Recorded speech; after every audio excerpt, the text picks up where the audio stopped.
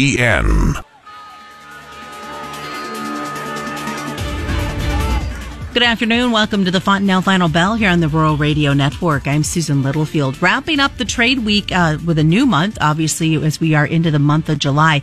Taking Monday off for the 4th of July holiday. So a 3-day weekend to kind of think about the craziness that we saw in a Friday trade. As we know, on the grain sides, a big drop took place. A lot of sell-off may be taking place. But on the livestock side, definitely nice to see that positivity working right back into the marketplace. We're going to get all the details about what's happened with the markets today.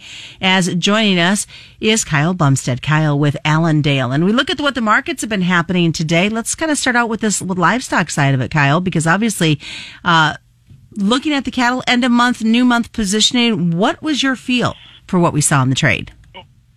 Well, thanks for having me back, Susan. It was definitely nice to see here. Last couple of days have been interesting, and no pun intended, but the open interest has had some noticeable swings here, especially in the live cattle here the last couple of days here. Thursday, from Wednesday's session, the open interest is up 3,144 contracts.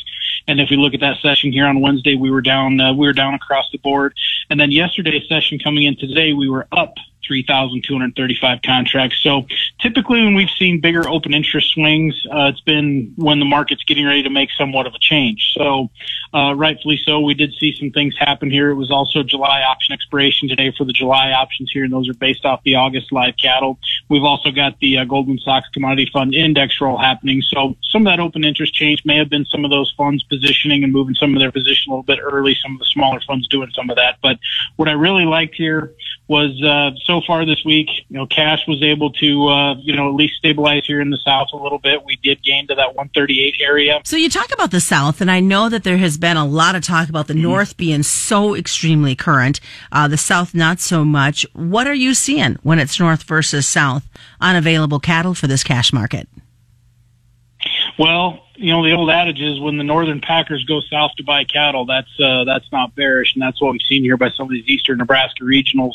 They've gone down into Kansas and they're buying cattle down there and shipping them north here, and the cost of freight on these cattle is not cheap either. So that tells me that someone's got some demand here, either for the 4th, right around going into this holiday season or holiday that we're coming up on here this weekend. And then there's probably going to be some coming out of the holiday season here for some quick ship, a little bit of quick demand deal type situation coming up here. And I don't think that's bearish at all when you get them going south to buy cattle. Looking at that, though, I mean, obviously there's the need for cattle to fill those orders in the North. How long is that going to continue? And are we going to continue to be more on the short bought side with very current cattle? That's a very good question, Susan, and I wish I had a definitive answer for you, but I think a lot of the panic here this week in all of our markets has been tied back to recessionary fears. And everybody out there is going to say, oh boy, here he goes again, going to talk about people going back to, having beef as a luxury item and, making their car payments and filling their car with gas versus buying beef. And I still think that that's a major factor when it boils right down to it, Susan. So what are we going to see? You talk about all those market influences that are happening from gas prices to just inflationary to the talk of the recession. Is that going to continue to eat away at this livestock when it comes to demand from a consumer side? I think that there is that possibility. Now, I do know that they're, suspending the gas tax and things like that, and hopefully that's going to, hopefully save some money for the consumer and things like that. But it really boils down to how much, disposable income does the consumer have at the end of the day, at the end of the week when they're doing their shopping. Now, we did see some decent exports this week. I'd like to see a few more of those exports. I'd like to see that export market prop up a little bit more and export a little bit more beef. I think U.S. beef is the best thing to put out there in the world and on the world market. But with this dollar rallying into new highs like it has been, that becomes the question: can other countries afford to buy our beef? All right, we're looking at some markets that are having some interesting factor trades. What do we see post 4th of July for this cattle market? Post 4th of July, the way we went home today, coming in here on Tuesday morning, I would expect us to, extend our rally here just a little bit, depending on kind of what this grain complex does. With the drop that we've seen in the corn market, $1.60 is what we've kind of seen come off this corn market here in a short amount of time. These feeders really haven't done much. Now, On the technical side of things here, the feeder cattle like September and October feeder cattle, looking at those charts, they put in an outside week higher. So that is not bearish when it comes to some of those intermediate term trends. We did hold a nice uptrend here in this October, and I'm looking at the October because it's going to start trading with a little bit more volume. August is going to, fall victim to the roll here pretty soon, and August is going to get tied to the cash index. Now, speaking of the cash index and feeder cattle, we've seen some really, really good sales up here in the Sandhills, and they historically are really good sales. The index up there at Bassett, there were some really good cattle that come through there, and that really helped the index out here, raise that index, the cash index, $2.36 in one session. But we still got the board trading at 174.5 to 175 versus a 166, 166.5 index. So we're going to need to keep this cash market in the feeders rallying or coming up there, or the board's going to lose some of this front end premium. But the plummet that we saw in the corn market, can that be at least a positive for a feeder cattle side of the trade?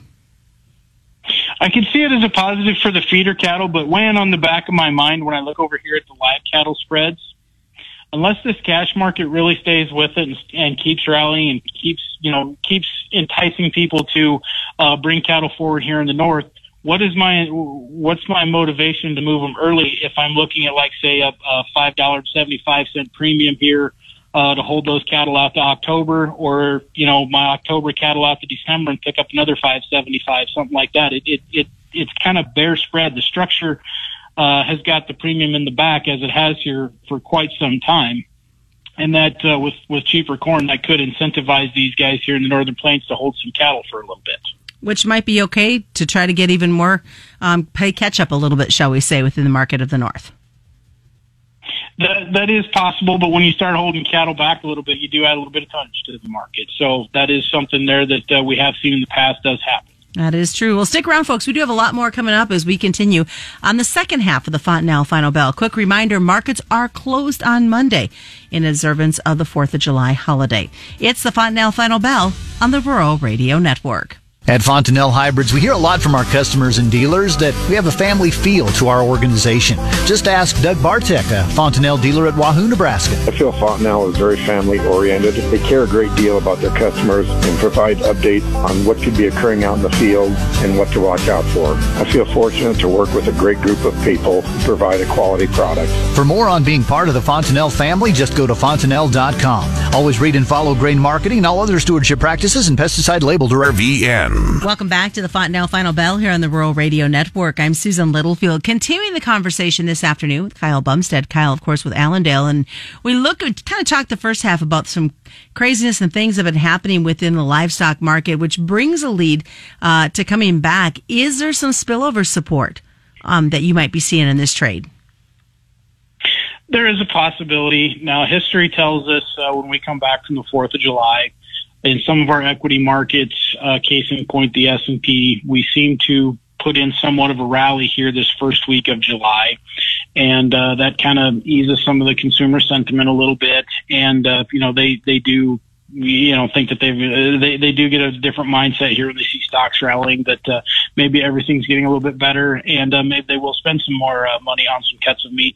Also, we've been in such an inflationary mode here recently. If we go back to like a stagflation or recessionary type mode, and things come down in price, we've always been under the impression here the last several months that we're out of food, we're out of food, food products and raw materials. Well, if we start to ease those fears just a little bit, maybe we can get some of those consumer prices to come down a little bit and entice the consumer to spend some money. So looking at things here too, on the grain side of things, it's a very, very pivotal weekend here for the grain trade. Typically, history tells us that we have seen a rally either going into the end of June and coming out of 4th of July weekend. We haven't seen a sell-off like this in quite some time in the corn complex. But we are tied to weather, and I do think that with some of these banks overseas and some of these governments kind of looking into commodity speculation, I really think that was one of the main drivers that threw the wet blanket on the corn and the soybean complex here the last couple of days. Couple that with, Washington and their ruling at the EPA and the biofuels and things like that. That definitely did take the wind out of the sails of the corn and soybean market, Susan. Yeah, especially when you look at the chemical side of it as well, what they're talking about with atrazine. There's a lot of outside market influences that are going to give you guys a chance to kind of smolder over them in the next 3-day holiday weekend. That is true. And I know a lot of people in the trade are going to be glued to the weather maps here tonight when they come out at 6:00, and then it's going to be noon tomorrow, and it's going to see what kind of changes evolve with those weather markets here over the weekend. And it's probably a blessing that we don't have markets on Monday night. We open up on Tuesday, so it's always nice to have that extra overnight session with no trade, so we can open up and have an old-fashioned hard open there on Tuesday morning at 8:30, and give people kind of some time here to kind of think about things a little bit over the weekend. Well, let's talk about thinking about things. This weather map, the latest drought monitor, is not a pretty one, as we have all known. But having said that, first from a livestock and then a grain perspective, this dryness, especially what we're seeing in the plains, is that pushing more feeder cattle to town early? I think it will. I really do. I really think it will. I've talked with some guys over east of me here that are putting up meadow hay right now, and they say that the hay crop isn't near as big. And you got to kind of get a chuckle out of it. He kind of gives the grain farmers a hard time because they've got the genetics there with the corn and soybeans, but we have no new genetics for the hay crop. So looking at that, feed is still kind of an issue that's on the back of a lot of our minds out here. Our pasture conditions, they're deteriorating rapidly. I mean, we can have some heat, yes, but when you get 40-mile-an-hour winds coupled with it, it just kind of dries that grass out. And out here in the sandhills, as we all know, once that grass is bitten off by that cow, it's done for the year. And, it's got to wait quite a while for it to come back. Now, we did in some areas receive a small amount of rain here overnight, but it wasn't a widespread rain event. So talking with producers in parts of southwest Nebraska, northwest Kansas, northeast Colorado, and out there in southeast Wyoming, there is getting to be some calves weaned early. So the question is, are they going to come to town early when we start seeing these fall sales here pop up here? Or are they going to try to background those calves just a little bit, hold out for a little bit hotter market, maybe, put a little bit of weight on them? That's going to be the question. All right, let's talk about it from a grain perspective, because obviously all eyes are going to be on what is happening with this weather as the corn and the beans continue to struggle in many areas. That's right. They do continue to struggle in many areas. And like I said, we caught just a little sprinkle of rain here overnight in this immediate area. And when you look at that Nebraska rain map, it was very sporadic the way it looked. Down on the Nebraska-Kansas border had, some places several inches, but then it was just, 20, 30 hundredths across the state, enough to kind of just prolong it just a little bit, maybe give a little bit of a relief to that corn plant. But it is going to get interesting this weekend. I talked to growers across central Iowa, western Iowa, southeast South Dakota. Their rain chances are hit and miss right now, and what they had were big chances. They've kind of backed them off. And, last weekend we went home. They were looking warm and drier on the maps. And then we caught that rain that went through south central Illinois and eastern and east central Iowa. They caught some okay rains over in that area, and that kind of got everyone sparked and said, well, we've got enough rain here now to get us to pollination and tasseling. So the next big weather event that we're going to be looking at is that pollination time frame for corn. And coming out of the weekend here, we're going to start looking at those 11 to 15-day maps a little bit closer to see where those ridge of high pressure is going to be. If there's going to be a ridge of high pressure, what kind of moisture's out there and things like that. Good. What's the best way for folks to get a hold of you? You can call me here at the office at 308-708-7340. Kyle Bumsted's been joining us today. As always, we remind folks, commodity futures and options do involve a substantial risk of loss, not suitable to all investors. That is the Fontanelle Final Bell, being brought to you by Fontanelle Hybrids and all your local dealers right here on the Rural